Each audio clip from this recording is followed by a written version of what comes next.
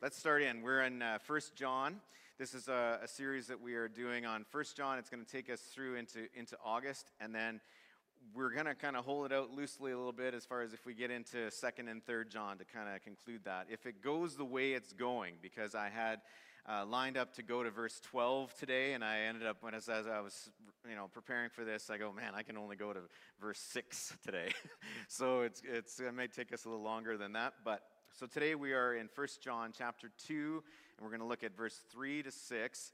And so if you do have your scripture journal that we offer for you, you can take that out. That has the scripture and some place to write some notes. Otherwise, just turn in your Bible or your device to 1 John 2, verse 3 to 6. Here we go.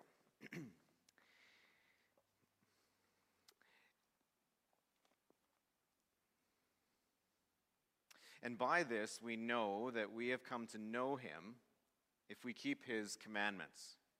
Whoever says, I know him, but does not keep his commandments is a liar, and the truth is not in him.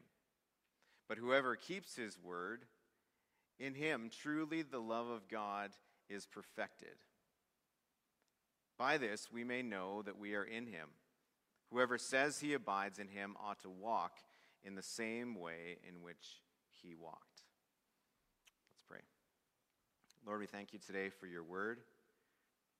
We pray that you would speak to our hearts, that you, Holy Spirit, would convict us, that you would shape us, illuminate our minds and our hearts so that we might see clearly the message that you would have for us today.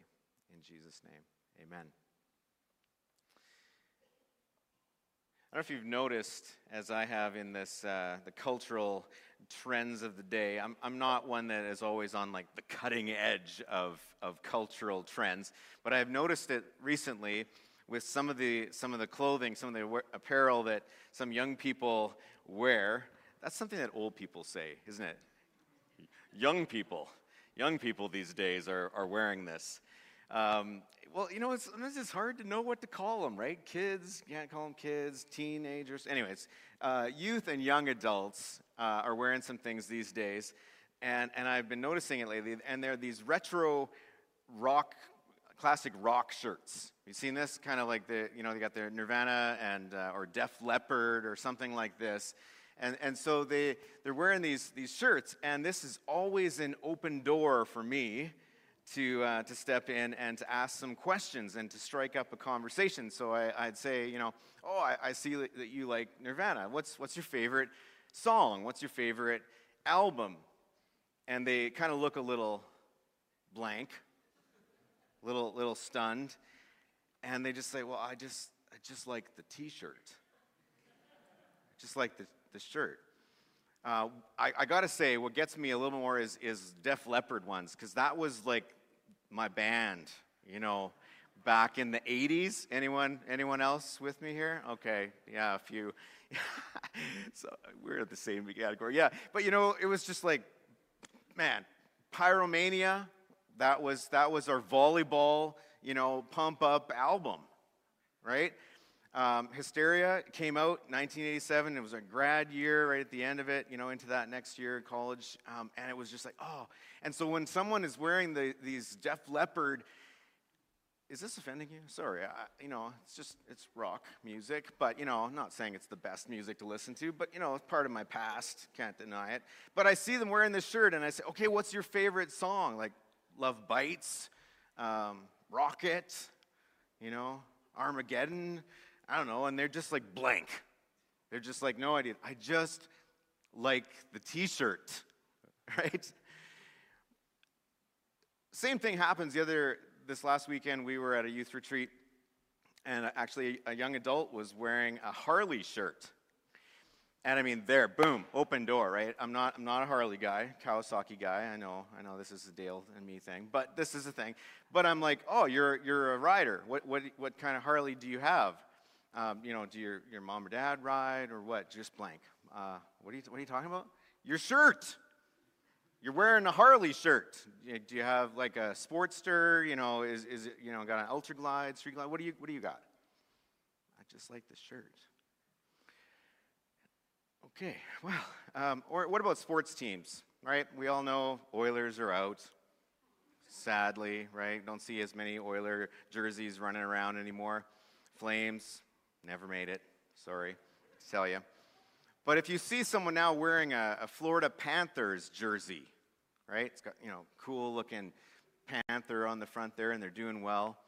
And you ask them, well, who's your favorite player? Can you name 3 or 4 players? And they're just like, no, I just like the look of the shirt. This is the thing. It's just trouble in our culture, right? Or you see someone perhaps that's wearing a cross, and you ask them, oh, I like your cross. What does the cross mean to you? And they say, it's just jewelry. I just like the way it looks. Now, hear me. I'm not the fashion police. You can, wear what you like.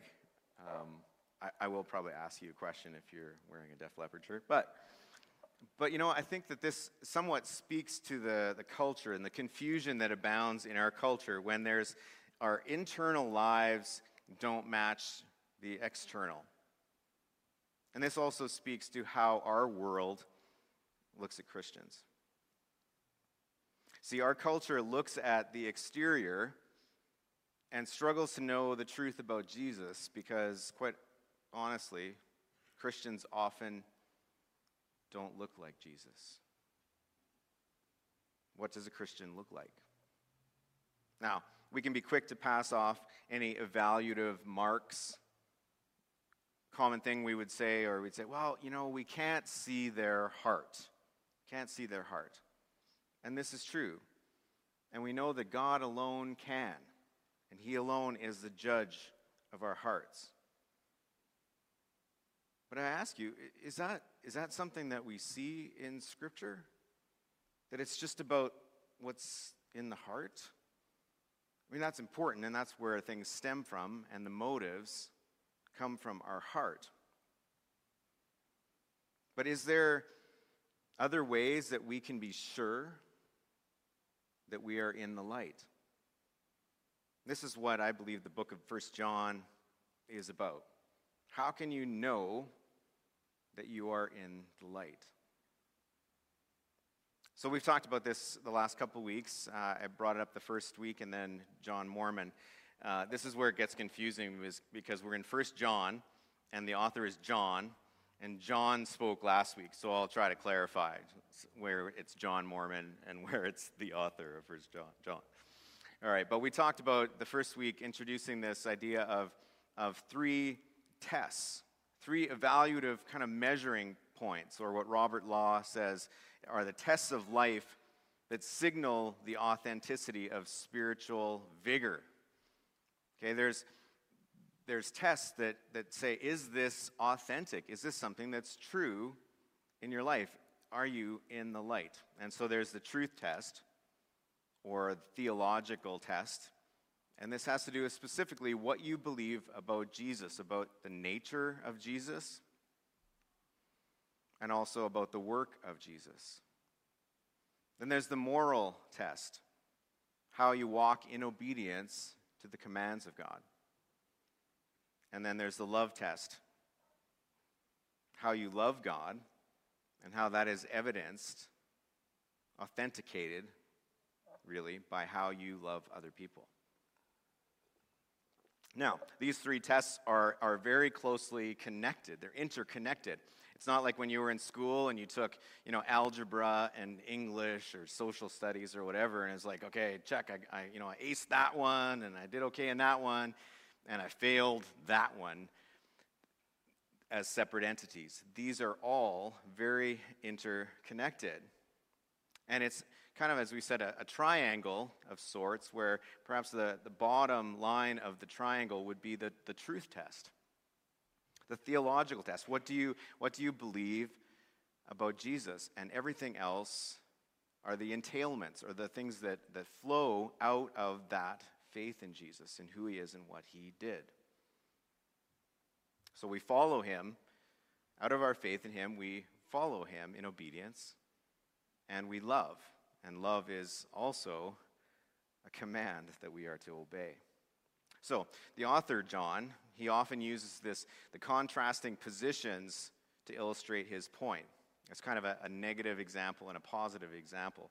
And again, all this, if you read through 1 John, it's not in a linear fashion.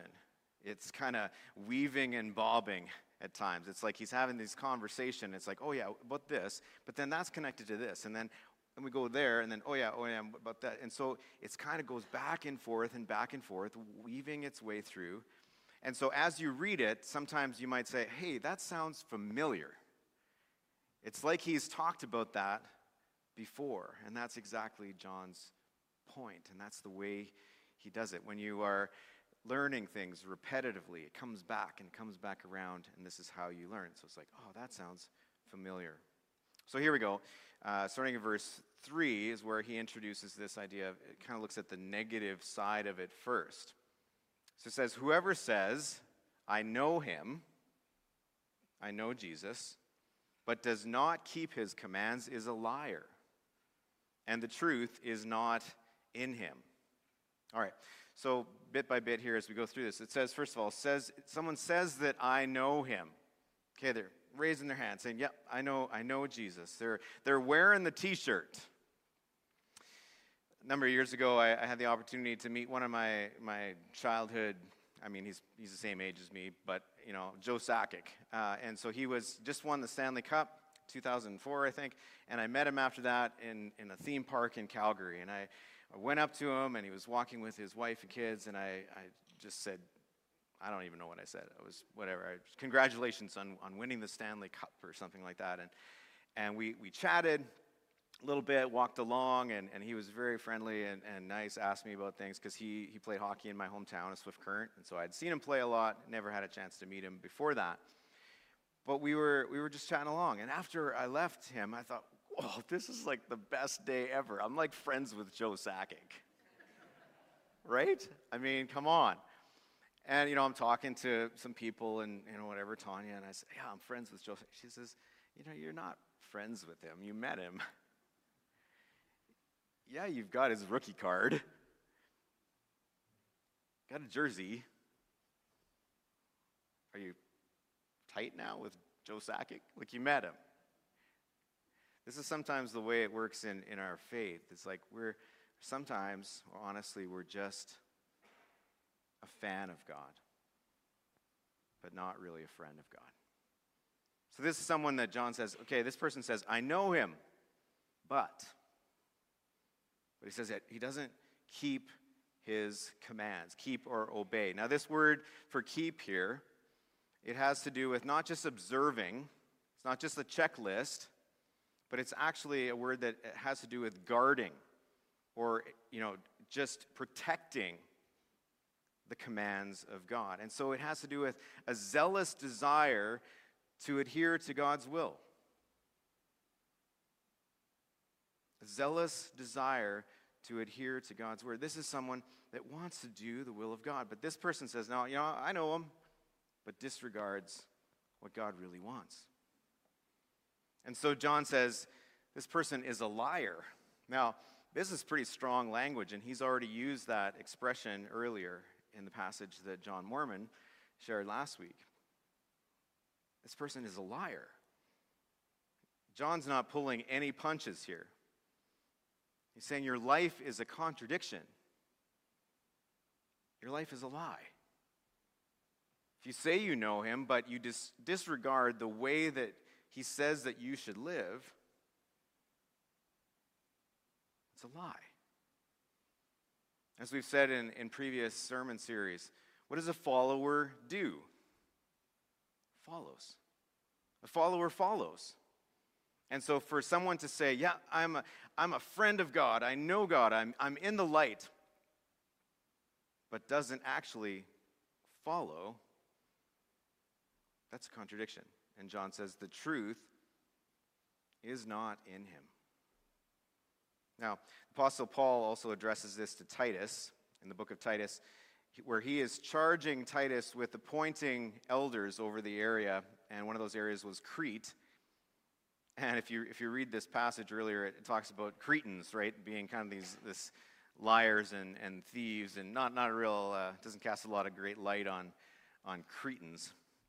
But some of these people, part of a group, they were professing faith, but they weren't living it. And so this is what Paul says. He says these people, they claim to know God, but by their actions they deny him. They are detestable, disobedient, and unfit for anything good.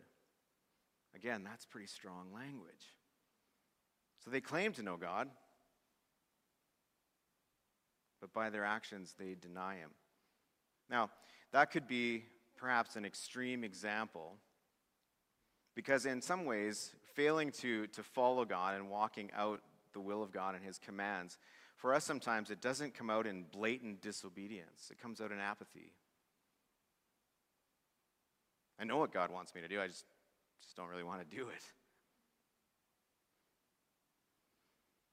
When I was a youth pastor in Surrey, I had one of the parents in our ministry talk about her kids and her kids' friends.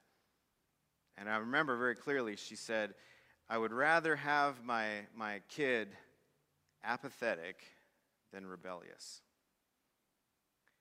I would rather have my kid apathetic than rebellious.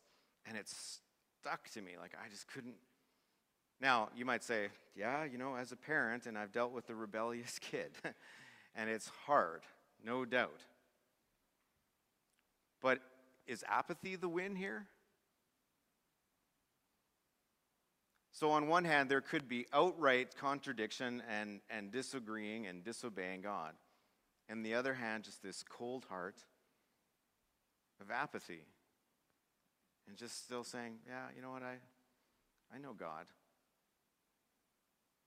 But I really don't care what he says I should do or how I should live. If your goal as a parent is to raise nice kids whose hearts are far from Jesus in how they live, I think there needs to be a realignment. And this isn't just for parents, it's for each of us. If we say, we're going to try to be a good person, we're going to come to church on Sunday, even on May long. But if the bulk of my everyday living is pretty much just selfish, doing what I want, do we fall into that category? Yeah, I know you, God. But you're not living in alignment with his commands.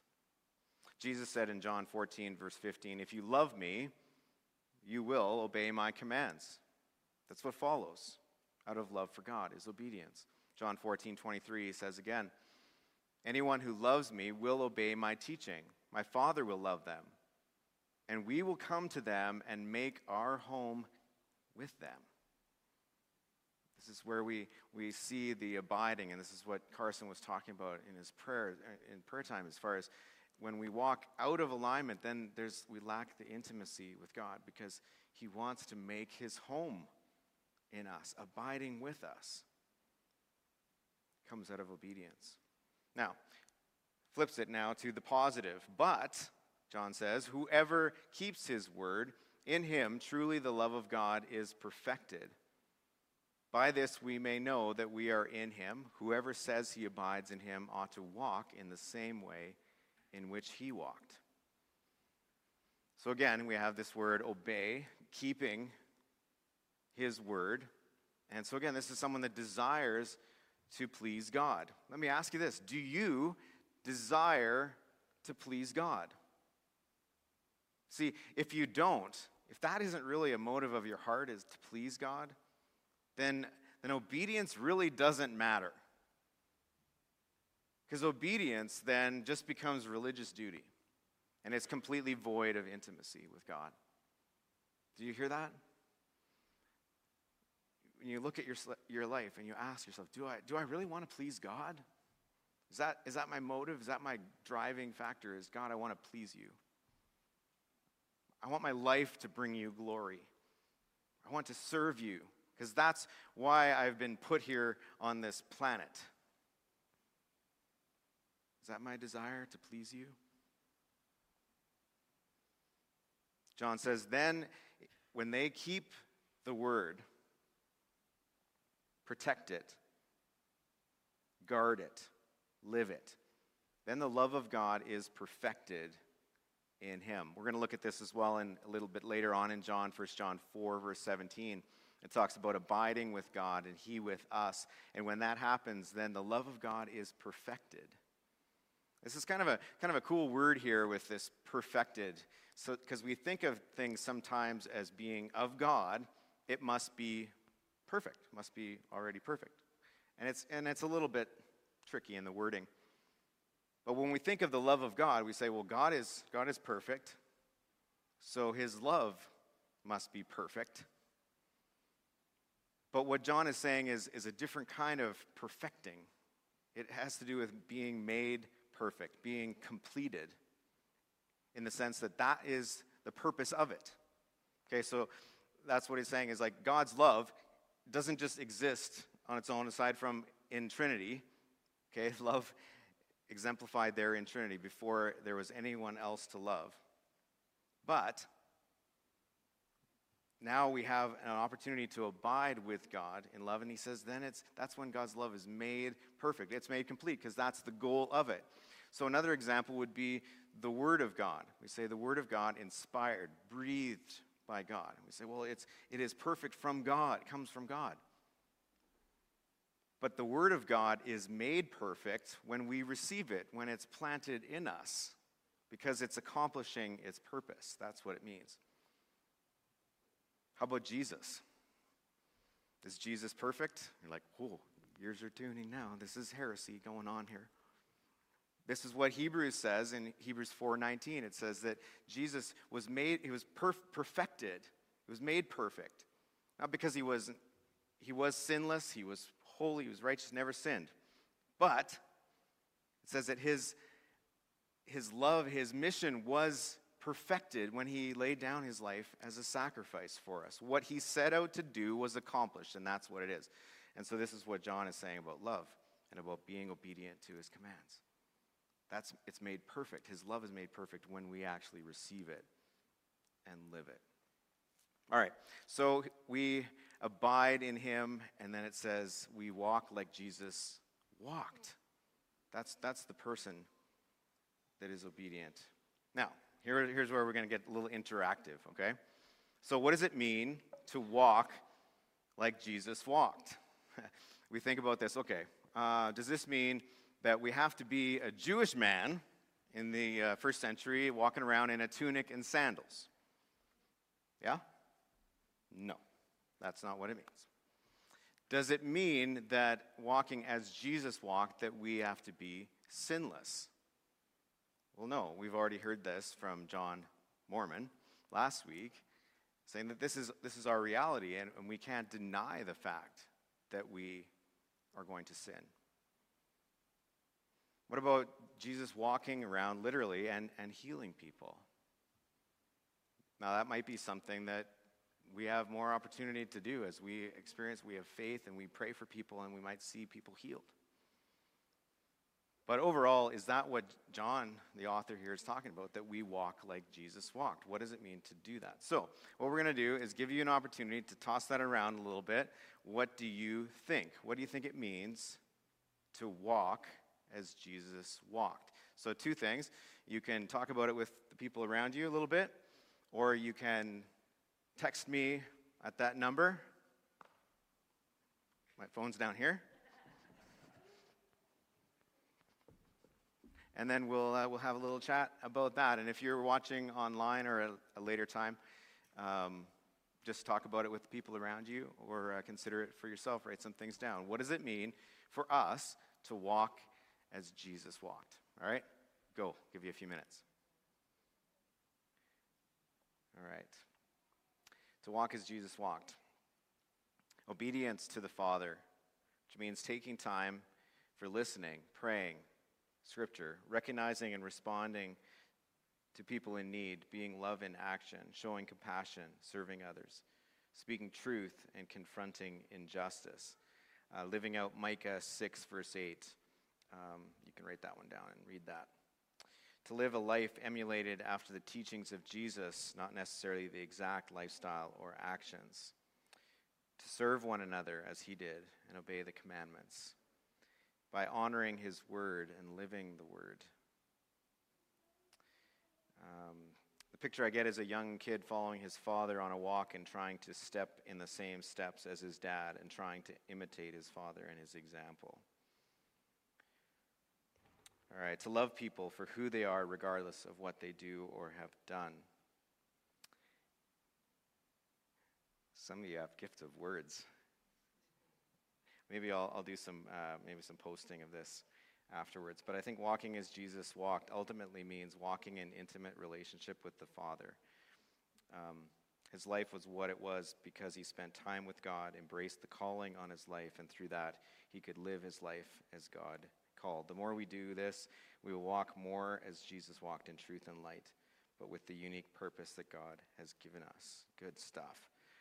Walking in childlike faith and being obedient to the Great Commission. All right, one more. To walk alongside people no matter the situation, to not be judgmental but willing to point them to him and praying for them. All right, good stuff coming along. And I hope you had some good conversations there too. Sometimes it's hard for us to kind of put it all into a way that we can respond, but I think that that's the beauty of God's word, that as we meditate on it, it just reveals the life of Jesus and how we are to live. Just a few things, and we've talked about in the past what it means to be a follower of Jesus, a disciple of Jesus. And we talk about it in terms of following the pattern that he left for us in terms of his character and his priorities. So we look at his character and we look at his priorities. What were the things that were important to him? And those things should be important to us. And so the character of Jesus, some of you also mentioned in terms of humility and being a servant, how he loved people. These are things that should be evident in our lives as we walk with him. Just want to say a couple things as we close. In terms of the term Christian, we sometimes have this love-hate relationship with the word Christian. It means different things sometimes in our world today. In Latin, the last three letters, the I-A-N, means from the party of. Okay, so from the party of Christ. And Christian, the term is only used 3 times in the Bible, in the New Testament. And all 3 of those times, it is used kind of in a way that's negative or kind of some scorn or derision attached to it. And so in Acts 11:36, when the people at Antioch were called Christians, it wasn't that they called themselves Christians. And you can do some reading on this. There's some thoughts on that by other people that have written on it. But the idea is that they called themselves followers of the way, or they called themselves disciples, but it was their conduct, the way that people saw them, that caused them to say, oh, you guys are just, you're so nice, you're so good, you're so kind. You're just kind of, there was a mocking thing. You're goody two-shoes, and you're looking, you're trying to look like Jesus. And ultimately it became a way for them to say, yeah, that's really what we desire to be, is from the party of Jesus. And Christian is not necessarily a popular term today. It wouldn't be the choice for a lot of t-shirts at Winners. But if you take on that name, would people around you think in any way, as they walk with you, spend time with you, they'd say, you know what, you must be a follower of Jesus. Or perhaps, in our culture today, being so removed from really an understanding of who Jesus really is, might they say, you know what, you're different. There's something about you that's off, and in a good way, because you love people. And you're one of the first people to get up and serve others. And you know what, you're kind. And you tell the truth. So all these things that they might see in your life, they'd say, well, what is it? What is it about you that's different? So today, as we wrap this up, when others around you and me, would they get the sense when they spend time with you in even a small way, that they are being with Jesus? Does my everyday walk resemble the walk of Jesus? Before we pray, I want to pray for us all, because we all struggle with this, and you could come out of this thinking, man, I'm so far off. And that is not my desire, for you to come away from this feeling an overwhelming sense of guilt or shame. We serve a God who's gracious and compassionate, loves us, keeps giving us chance after chance. But he also enables us and gives us power. And so I want to leave you with a verse from Philippians 2, verse 13. It's one of my favorite verses. And it says this, it's in the NLT. It says, "For God is working in you, giving you the desire and the power to do what pleases him." Okay, so there's times in our life when we don't necessarily have the desire, right? It's our will. Our will just wants to do what we want to do. And so this would be our prayer, to say, God, would you change my desire? Would you give me a fresh desire, transform my will so that it's in alignment with what you want? And there's other times that I just say, I don't have the power. I don't have the strength to do what God wants me to do. And that's what it says here too, is that that's what God does. He gives us the change of will, new desires, but he also gives us the power to do it. And he gives us that through the Holy Spirit. The Apostle Paul says that the same power that raised Jesus from the dead dwells within us who believe. He empowers us. So I invite you to stand, and our team's going to come up and lead us in a song, but I want to pray for each of us. As we seek to live out the life of Jesus in our context,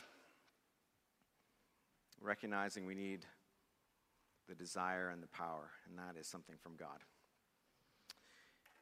God, again, we thank you for your word that sharpens us. Lord, it's pretty strong words. It's convicting to each of us as we look in the mirror of your word and evaluate ourselves, and we could say, am I in the light? Am I saying I know you and not doing what you say, not walking in obedience to you? And so today, for each of us who might have a little inkling of a desire just to come to you in simplicity of faith and saying, Lord, I haven't been walking with you, doing what you say, and so would you give me the desire and the power to walk in obedience with you? In Jesus' name, amen.